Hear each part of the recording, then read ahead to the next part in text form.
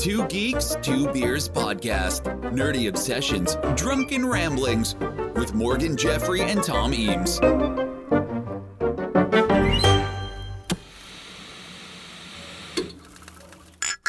Who's the world's greatest monster? Who's the world's mightiest creature? Who's the world's strongest superhero? Here's a hint. His skin is green and man, he's mean.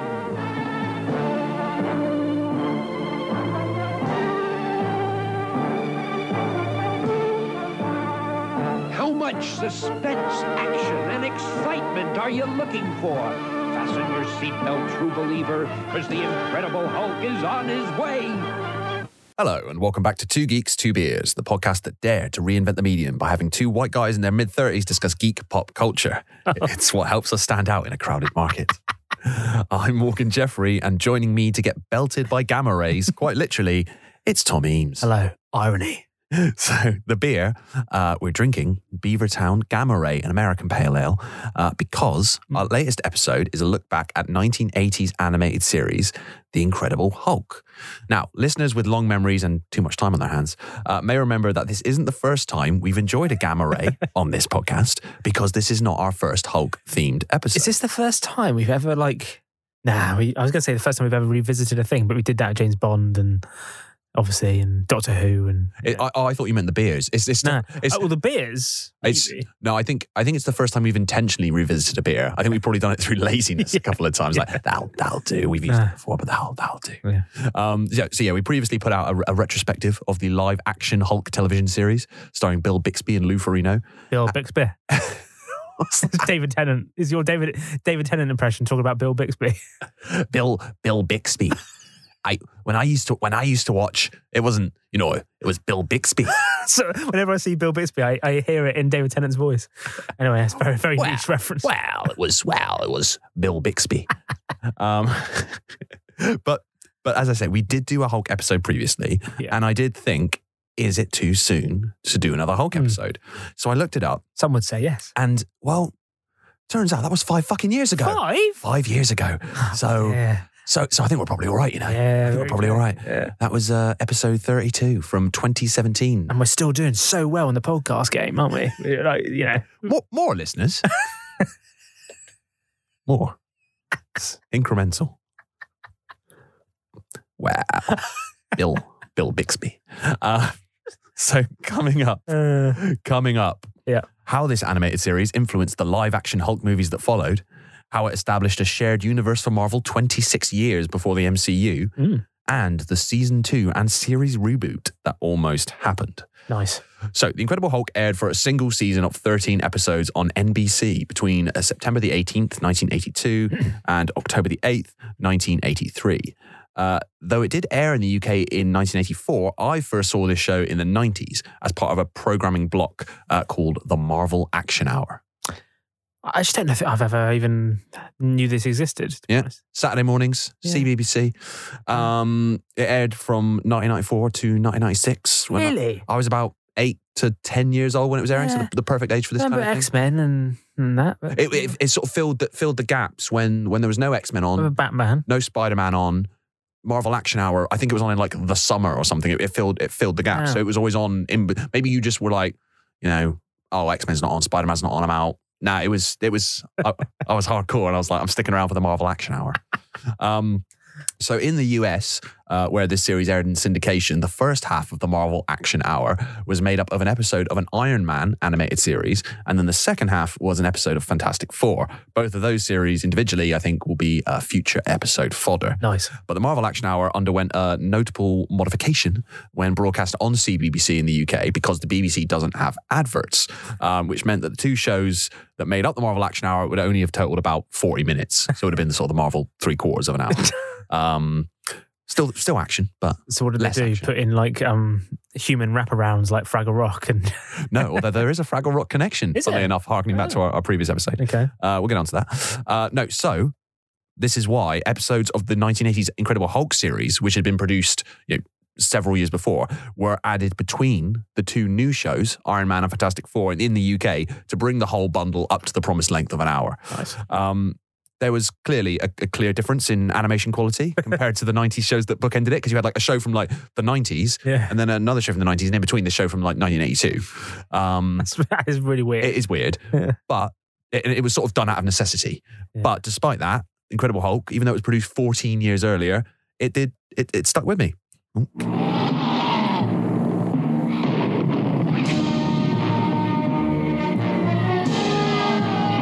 I've no recollection of this at all. It did happen.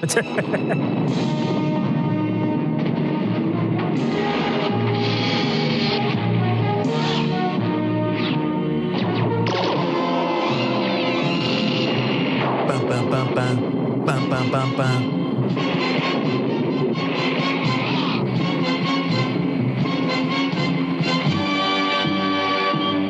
Bruce Banner's like stuck between two walls with spikes that are gradually closing in, which makes him turn to Hulk. How did he end up in that jam? How did that happen? It's very specific jam. It's very specific jam. Banana. Great. That's all well and good, but it's not as good as Ain't Young Glamourace. We'll get onto it. It's going to come up. It's going to come up. So in the US, the series was part of a combined hour with season 2 of Spider-Man and His Amazing Friends. Spider-Man and His Amazing Friends. And the programming block was known as The Incredible Hulk and The Amazing Spider-Man. Inventive. Why were they so amazing, his friends? Because they were also superheroes. Oh, okay. Yeah. His mates at school or something. It's like Spider-Man and his buddies. and Dave and Pete. Yeah. They are amazing guys. They're great guys. Yeah. They're the kind of guys, you give them a call. You want them around. Yeah. They'll always help you out. You're ever in trouble, you give them a call. Dave and Pete will be there, no question. You turn up at the pub, they've already got like the first round in. I love the idea. Dave and Pete. It's Spider-Man and his amazing friends. just great guys. Not in any way superheroes. They're just really great guys to be around. Yeah, it's like, guys, you know, I'm struggling a bit for money. They're like, no worries. Of course you can borrow some money. Well, how much do you need? Don't even expect it paid back. You say you like action? You say you like thrills? Well, hang in there. That sounded really threatening. Show was webbed up especially for you. Stan. The Amazing Spider-Man and the Incredible Hulk.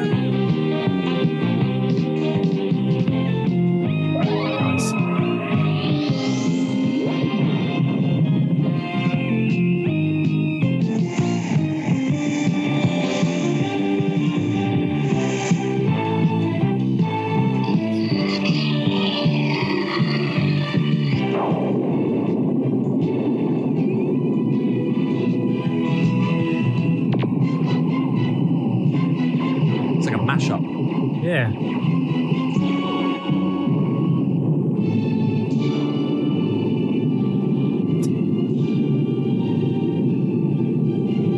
He's back in the old Spikes cave again. He's back in the jam.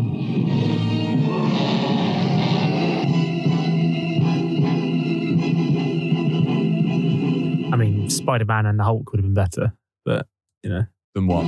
Just the Amazing Spider-Man and the Incredible Hulk. Amazing Spider-Man and the Incredible Hulk will return after these messages.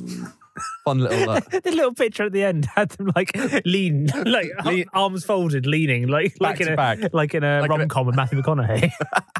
This guy. No, this guy.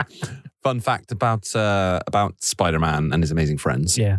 He teams up with Iceman from the X-Men and Firestar, who was at the time an original character. Because it was originally meant to be Spider-Man, Iceman, and the Human Torch from the Fantastic Four. Yeah. But that character the rights were tied up elsewhere for another screen adaptation. Had to rip them off. So they just invented a new character with basically the same powers. Yeah. But it was originally basically meant to be like Spider-Man and the boys. It was like Iceman and Human Torch and Spidey all living together in a flat. And it was like Spider-Man and the boys. Spider-Man and his amazing boys. So the executive producers on the Incredible Hulk series were David H. DePatie and Lee Gunther, who were the co-founders of Marvel Productions, the television and film studio subsidiary of the Marvel Entertainment Group. DePatie and frequent collaborator Friz Freleng were responsible for the animated opening segments for the Pink Panther feature films, which led to animated shorts featuring the Pink Panther character. Marvel Productions, in fact, actually began as DFE Films, DePatie Freleng Enterprises, and was sold to Marvel in 1981. Freleng left the company to return to his former job at Warner Bros. Animation, but DePatie continued to work for the company for several years until his retirement. And Marvel Productions not only produced The Incredible Hulk, but also Spider-Man and His Amazing Friends, Transformers and G.I. Joe, and both of their film spin-offs, Dungeons and Dragons, Muppet Babies, everything. Jem and the Holograms, Defenders of the Earth, Defenders, Fraggle Rock, the animated series, a little callback to the previous episode, Pride of the X-Men, which was that sort of failed X-Men Kitty animated pilot, Bucky O'Hare, Biker Mice from Mars. It's all our favourites. All our favourites. Yeah. So much Two Geeks fodder in here. And its final production, before it shut up shop, funnily enough, was again The Incredible Hulk, which was a new animated series that was produced in 1996. So Don Jurwich was also a producer and voice director on the series, as well as other shows like various Scooby-Doo series, The Smurfs, and Robotics, the evil Terracors. He sadly passed away just last year. Dennis Marks was a producer, story editor, and writer on the show, and was creative director of Marvel Productions at the time the show was being produced. Marks would later write for Transformers and Dungeons and Dragons and Teenage Mutant Ninja Turtles. Composer on the series was Johnny Douglas, who was an English composer born in Hackney, who recorded more than 500 tracks for Decca Records, over 80 albums for RCA Records, and he provided music for 36 films during his career, including the 1970 film The Railway Children. Which is back now, is in vogue. It's returned. The Railway Children have returned. The Railway Children return. The Railway Child, like only Jenny Agutter's allowed back. Is Railway Children the next generation? Yeah. That's what they've done. Railway Children Retaliation. So in addition to those films, it's kicking off the Railway Children cinematic universe, the RCCU. So in addition to films, Douglas also composed and conducted music for television series, including, again, Spider-Man and His Amazing Friends and Dungeons and Dragons, The Incredible Hulk, and G.I. Joe and the Transformers. G.I. Joe. G.I. Joe. Oh. I think he probably wrote that. Yeah.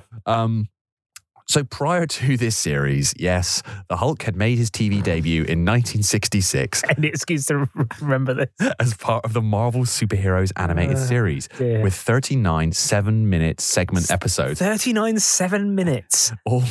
All based on the early stories from The Incredible Hulk and Tales to Astonish comic book series from Marvel.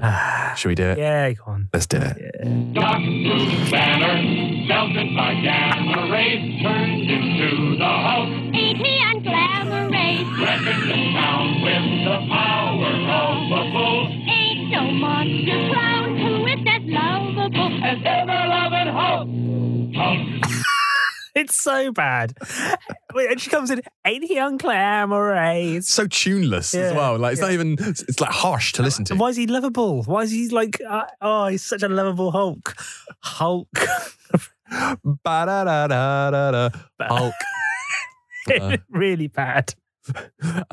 So the series featured a limited animation style. At best. Basically comic book panels, but the characters' lips would move with, I would say, unnerving results. That's very specific. It just isn't right, Banner. Oh, no. For you to be the only one who knows the secret of harnessing the gamma rays. Sorry, So yeah, it's still images, but the lips are moving, and that's it. Also, that character, Igor, is meant to be Russian. He was like, it's not right, Banner. You can't know the secret of the gamma rays. He's got this really offensive... Why is he Italian? This offensive Italian accent for some reason. Thinking with your fist is hardly scientific, Igor. Oh my God, it's worse than I thought. It's even worse than I dreamed. Yeah. The voice actor playing Bruce Banner, he's doing his best. Listen to it. He's giving it welly when he sees Rick on the... unleashed, and then, good Lord, what's that? It's a teenager getting into the test area. He's Igor, trying. Off the countdown. He's like, it's got vibes though of they're eating her, and then they're going to eat me. It's got like, good Oh my God. He's like, good Lord, what's that? A teenager, and he's on the gamma base. Oh my God. It's definitely same vibes. Ah, dear. I mean, yeah, that wasn't great. So low bar, but 12 years later. Hulk's had a hard time, hasn't he? Because he still can't get a break now. No. Not really. No. Who gets a final series? She-Hulk. Like even then, he's still not got his own series. No, he's never had a solo film. No. Wow. Not properly. Not Ruffalo hasn't had a solo film. Yeah. So 12 years later, the character made his first live action appearance in the Bill Bixby. now it's ruined for me as well. Bill Bixby. Well, Bill Bixby. It's not like I'm watching Bill Bixby. In the Bill Bixby, Lou Ferrigno-fronted television series, which aired its original run on CBS from November 1977 till May 1982. This second Incredible Hulk animated series then launched on NBC on September 1982, just 4 months Straight later. away. Yeah. So the series focuses on Dr. Bruce Banner attempting to cure himself of his transformations into the Hulk, and the Hulk defeating various monsters and villains while fending off the army's attempts to subdue and capture him. And compared to the live-action Hulk series, the animated show follows the Hulk comic books much more closely. For example, the Hulk's origin in the live-action series, Banner is transformed after a lab experiment gone wrong, whereas here, as in the comics, his condition is the result of being caught in the test explosion of a gamma bomb. A scenario... Gamma bomb. A gamma bomb. A scenario which, weirdly, has never been portrayed in any of the characters' live-action appearances. Oh. Ever. So Ang Lee's Hulk from 2003 and the flashback scenes you see in the MCU's The Incredible Hulk both skew closer to the lab experiment gone wrong scenario of the live-action TV series. It's never been dramatized in live action. Rick Jones riding onto Gamma Base, Bruce Banner running out there to save him and getting caught in this gamma explosion, which is like the iconic. Far better, isn't it? And it's the iconic, or more expensive, I guess, but like the iconic origin of the Hulk. And it's never been done in live action ever, which when you think of how many comic book adaptations there are, never been done. Bizarre. Hashtag justice for the gamma bomb.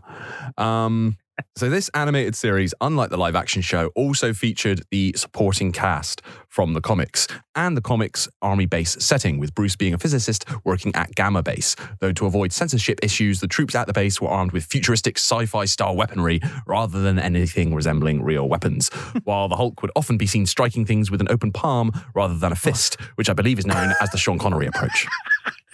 So he's just slapping everyone. I'm going to slap you silly. Just slapping everyone around. Hulk couldn't do that. That's silly. It's like a backhander. Again, unlike the live-action show, the comic and this series both featured heavy use of fantastical elements. The monsters, supervillains, aliens, robots, and all that jazz. Unlike Ferrigno's Hulk, this Hulk was capable of speech. Albeit limited. And the series also retained from the comic book Bruce Banner as the name of the Hulk's human identity rather than David Banner as in the live action series. That change was made in that show, according to producer Kenneth Johnson, because he disliked Marvel Comics' use of alliterative names like Bruce Banner, Peter Parker, Reed Richards. He thought it was corny, though Stan Lee and Lou Ferrigno alleged that CBS executives demanded the name Bruce not be used because it was, I quote, too gay. I remember that from last time. Too gay. Too gay. Bruce Willis, Bruce Lee.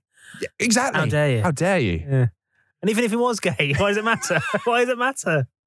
Too gay. What a weird thing to say. NBC, it seems, had no such qualms because what a fucking stupid thing to say. The character design for both Bruce Banner and the Hulk were based on the artwork of Sal Buscema, who penciled the Incredible Hulk comic during the 1970s and 1980s. And here's a look at the Hulk in the series, Tom. Mm-hmm. And I think you have to agree that Hulk's eyeliner is on fleek.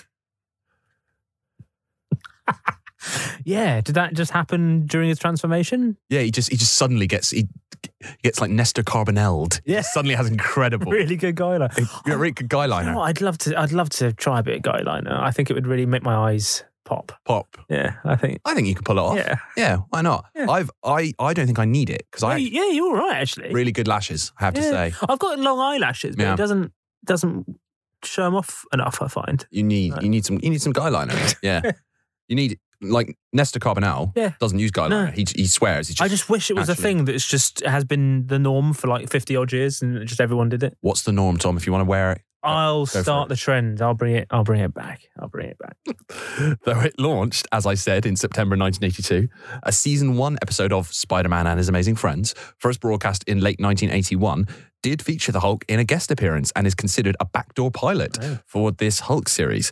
That episode, Spidey Goes Hollywood, also saw Spidey and his amazing friends, the fellow superheroes Firestar and Iceman, meet the Hollywood star Lance Macho. Who? Lance Macho and the actress Honey Dove. They're not real people.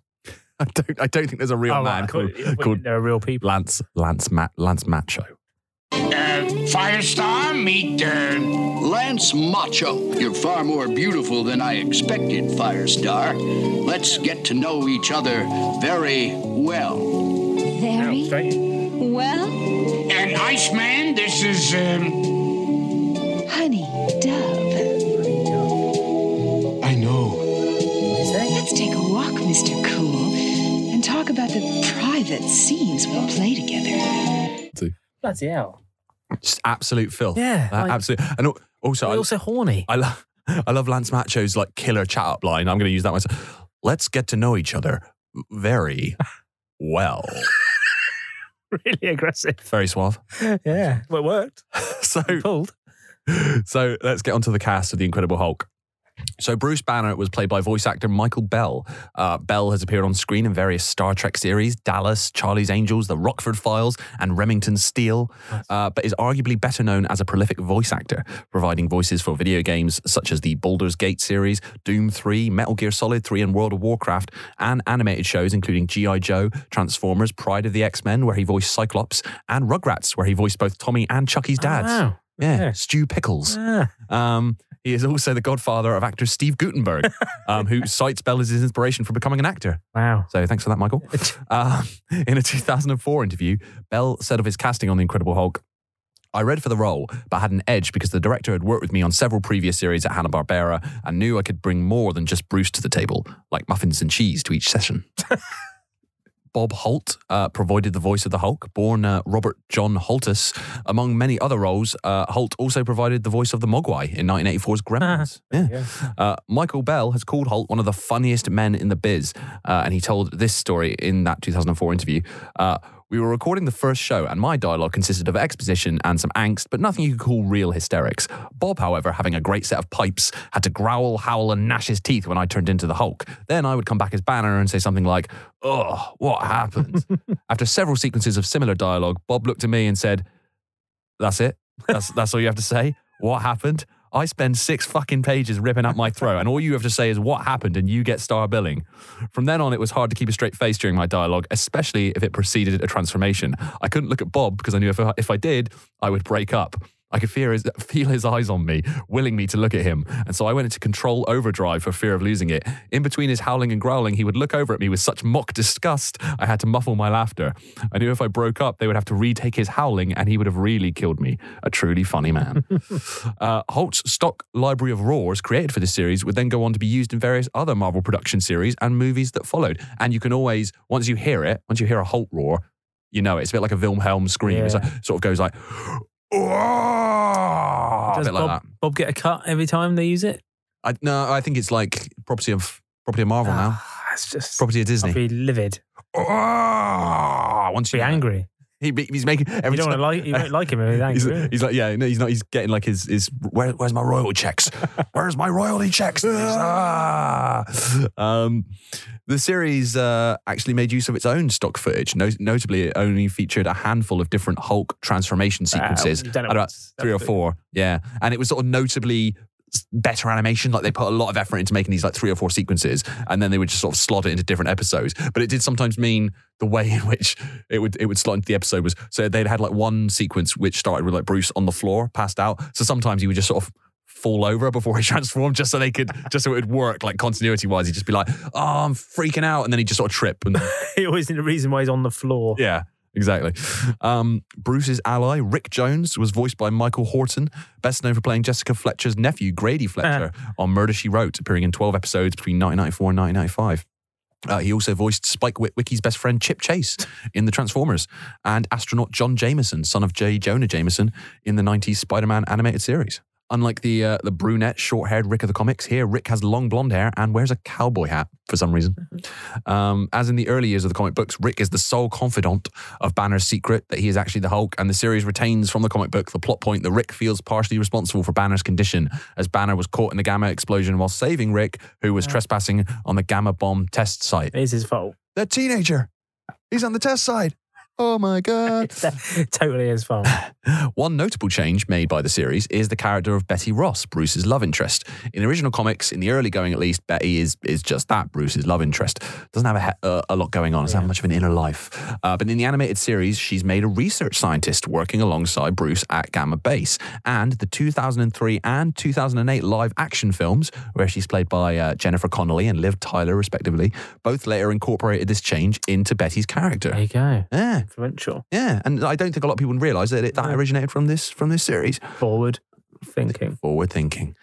Betty was voiced by B.J. Ward, who also voiced Scarlet on G.I. Joe. G.I. Joe. G.I. Joe. Betty's father and the Hulk's nemesis, General Thunderbolt Ross, was voiced by Robert Bob Ridgely, who played Boris the Hangman in 1974's Blazing Saddles, Mayor Ted Egan in 1987's Beverly Hills Cop 2, and Walter Kenton in 1993's Philadelphia, his final film role being that of Colonel James in 1997's Boogie Nights, which was released posthumously. Great bunch of films that is. Yeah, what a CV that is, what a resume. He also voiced Tarzan in the 1970s animated series Tarzan Lord of the Jungle, and Flash Gordon in a 1980s cartoon featuring that character. General Ross's right-hand man was Major Ned Talbot, a renamed version of the comic books Glenn Talbot. This version of the character, contrasted with the competent Hulk-hating soldier of the comics, is used for comic relief, being portrayed as cowardly and incompetent, and being referred to by his troops as Noodlehead Ned. He was voiced by Pat Fraley, another hugely prolific voice artist, best known as the voice of Krang, Casey Jones, Baxter Stockman, and numerous other characters in the 1987 Teenage Mutant Ninja Turtles animated series. He voiced 65 characters on the show in all. Now, for one thing, I didn't realise that it was the same guy doing Ned Talbot and doing all, and I didn't realise it was doing all of those voices. Krang was terrifying. I was going to say, my favourite of those voices is Krang. He's like, Shredder, you incompetent swine. And you got him and James Avery, Uncle Phil, as Shredder being like, oh, turtles. Like, oh, what a pairing that is. Shredder. The series also introduced two new characters who did not feature in the original comic books, Rita and Rio. So Rita was Rick Jones's girlfriend and a waitress at the diner Rio's Ranchero, which is situated near Gamma Base and owned by her father, Rio, voiced by Roberto Cruz. Again, I didn't know this before researching this episode. Rita was voiced by Susan Blue, best known for voicing Arcee, the first female Transformer in the Transformers the movie and season 3 and 4 of Transformers. She also worked as a voice director on Transformers Beast Wars, James Bond Jr., and 10 of the Land Before Time movies. And fun fact... Just 10 of them. Yeah. That's not even all of them. That's about 3% of the Land Before Time. And fun fact, she is also the sister-in-law of the actor who played Mike TV in Willy Wonka and the Chocolate Factory. Fact smash. The final member of the cast was none other than Stan the Man Lee. Yeah, thought I heard him. Who narrated the series. God, they loved bringing him in, didn't they? Yeah. And what I like about it, he's not like taking on the role of a narrator. He's not like, setting the theme. He's sort of like Spider-Man. Yeah, he's literally like him, he's playing himself. Yeah. So he's just like, he starts the episode being like, hey guys, Stan Lee here. It's great. Though his speechifying was cruelly cut from the Marvel Action Hour edits in the UK. So when I first saw this series, no Stan, and it's so much more fun. So much more fun with added Stan the Man. Sure, they needed all the time they could get because they had to fill an hour. No, but what they did was they didn't like cut it entirely. It was just those scenes just sort of played out in sort of slightly awkward silence. So you just had these like scenes where it's just like long gaps, long lingering silences, and no Stan. What's the matter with them out there? What is this, a jail? Why don't they come? I don't know, Doc, but take it easy. You're getting yourself all worked up. But I've got to tell General Ross about Dr. Carlston. What's going on? Let me out! Let me out!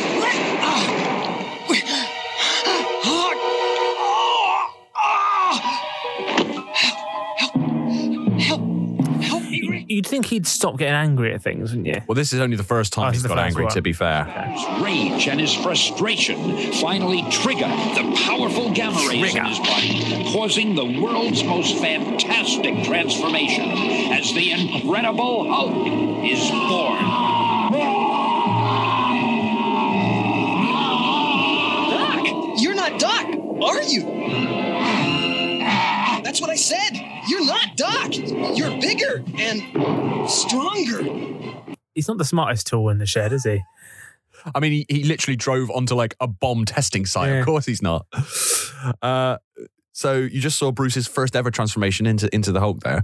Strangely, whenever the Hulk transformed back into Bruce Banner in this series, his clothes would miraculously return to normal. he would just be fully clothed again, despite his clothes all having, torn off. Just really good at like seaming and just sewing everything back together. Well, I mean, presumably this was to avoid having to show cartoon nudity, but he still had his pants on. Why were they so scared of Bruce's pecs? Like, is that too far? Though limited to a 13-episode run, there are some memorable outings across the Incredible Hulk's one and only season, including Episode 1, Tomb of the Unknown Hulk, which sees Hulk go up against Spider-Man villain, Dr. Octopus. Oh, wow. Dr. Octopus! No, I have to see more! I have to get out of here! A lot of him getting angry is him banging the walls with his fists and then turns Banner's mind. Yeah. He ends up locked in a lot of places and being like, gotta get out. Stop locking him up. He's going to get free every single time. They don't know, though. They don't know he's the Hulk. Why is no one like, how'd you get out of there, Banner? Yeah. Don't worry about it. You have caused me considerable trouble. It's not quite as cool as Alfred Molina. Alfred Molina's version.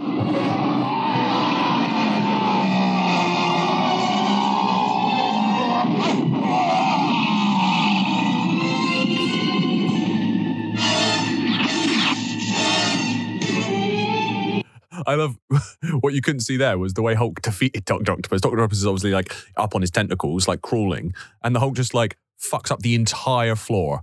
Smashes. He's like, I could just like attack him, but no, I'm just going to smash all of like miles of the floor. Absolutely livid. Going to mess everything up. There was also episode 3. Episode 3 was Origin of the Hulk, which tells, unsurprisingly, the origin of the Hulk, with the original Russian Cold War saboteurs who Banner battled in the comics being replaced by aliens seeking the secrets of Bruce's gamma bomb. And saboteur Igor, he of the Italian-sounding Russian accent, being replaced by Dr. Carlston, who is secretly a robot. And for reasons that aren't particularly clear, this episode 3, is chronologically the first episode. So this is first, then you have Hulk's guest appearance on Spider-Man and His Amazing Friends, and then episode 1 of this series, Tomb of the Unknown Hulk, after which things proceed chronologically. I've no idea if it was meant to be the first episode and was just aired as the third. Couldn't find any clarification on that either way. But it's strange. Very, very, very confusing. Episode 4, When Monsters Meet, sees Bruce encounter a descendant of Quasimodo.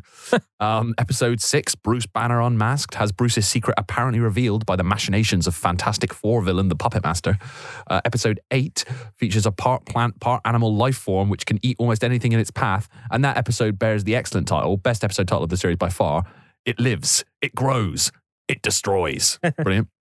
Episode 9, probably the weakest, I would say, of the 13-episode run, is The Incredible Shrinking Hulk, which sees a gamma experiment malfunction and Bruce reduced to 1 inch tall. He's almost eaten in one scene after falling into one of the tacos at Rio's Mexican diner. So anyway, after I was promoted to captain for bravery on the battlefield... I never knew practice war games on your home base were considered a battlefield. Well, shade there from Betty. Want some more iced tea, Captain? It's Major, and yes, I would. We really should be getting back, Ned. Banner can wait, Betty. Look how he treated you. Tiny little Bruce running along the floor. I did not see him. You had to already. Well, that was almost a half an hour ago. Aw, poor baby. I'll make us both one. I've been telling you, Betty, that Banner is a strange one. He's one of the world's biggest scientists. Bruce, for some reason, dived into a bowl of lettuce. So obviously, Rita's now picked him up and has put him in a taco. Rick likes lots of hot sauce. Why did he dive into the lettuce? Now he's being drowned in hot sauce. That would probably kill you. That would definitely kill you. Please, Major. Best bit coming up. Serving food, don't say words like this. Rick's about to eat his taco. For sure.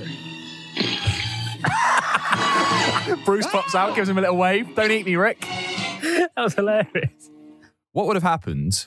It might be like an Ant-Man up Thanos' bum situation. What would have happened, right, if... Oh, no, because I guess he would still be small. But then he could... So what if Rick had eaten the taco with mini little Bruce inside, swallowed him, that would have presumably been stressful enough to trigger his transformation into the Hulk.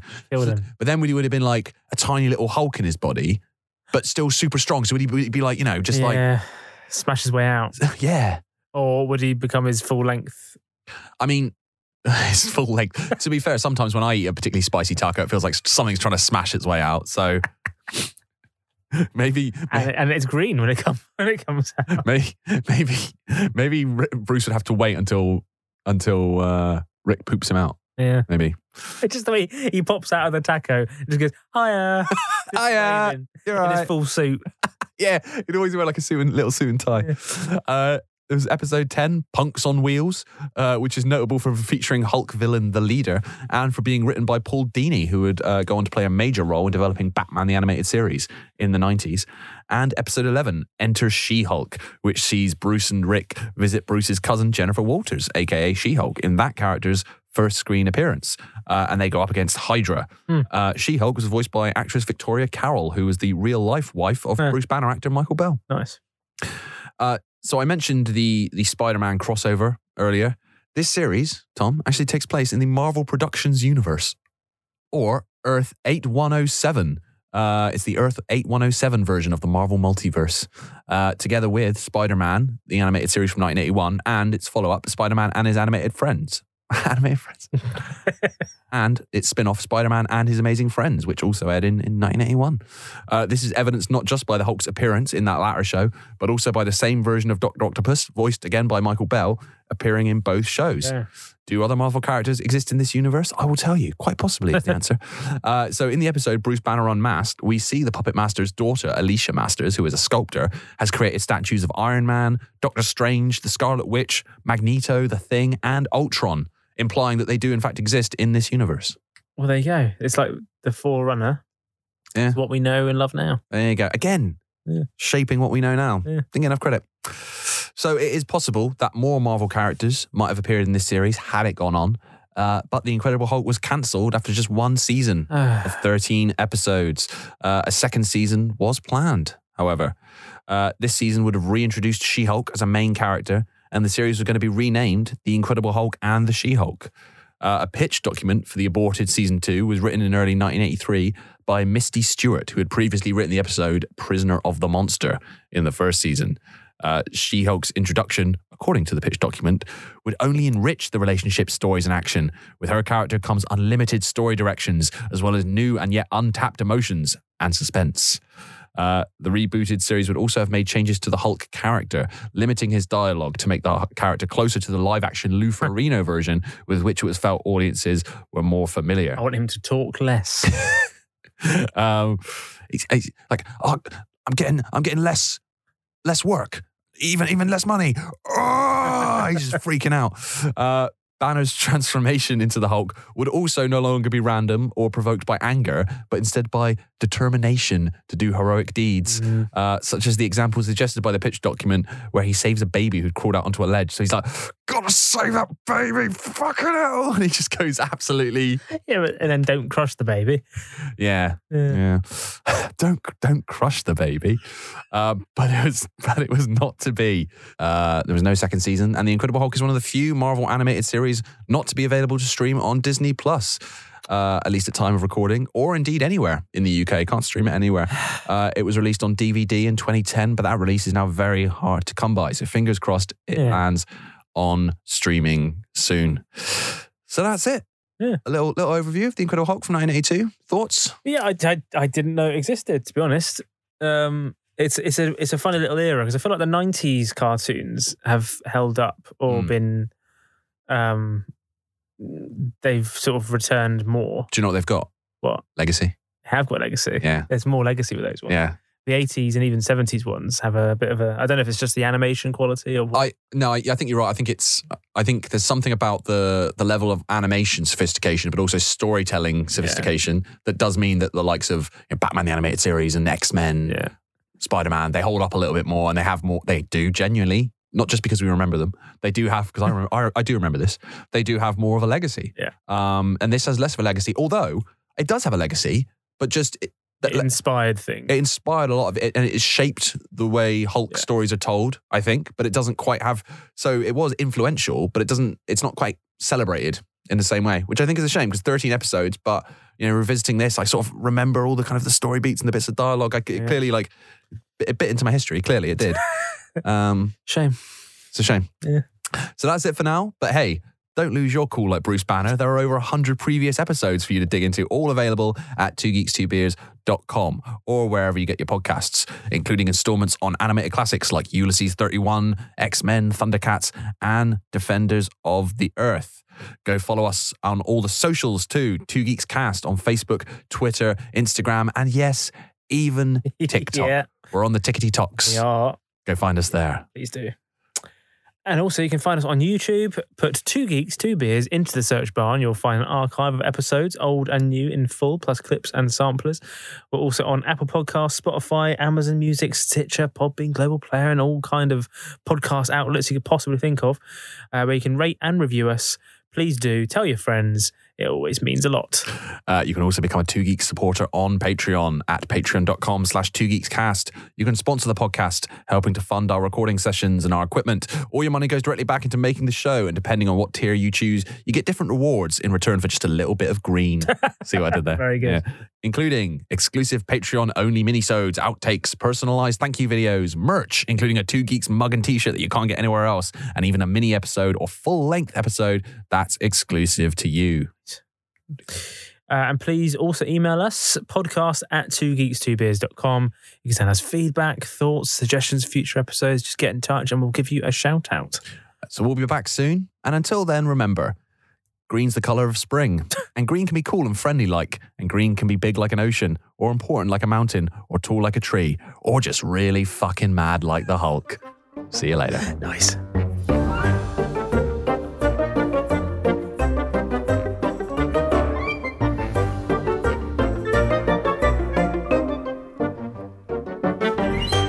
So Tom, I know how much you enjoy the Hulk 1966 theme song. Second time it's come up on this podcast. My all-time favourites. Yeah. So it's a little off topic, but I thought you'd also enjoy a blast of the Iron Man 66 theme. Iron Man in 66? Which is it's also special. Okay. Special. Tony Stark makes you feel he's a cool exec with a heart of steel. Iron Man, all jets ablaze. He's fighting and fighting with repulsor rays.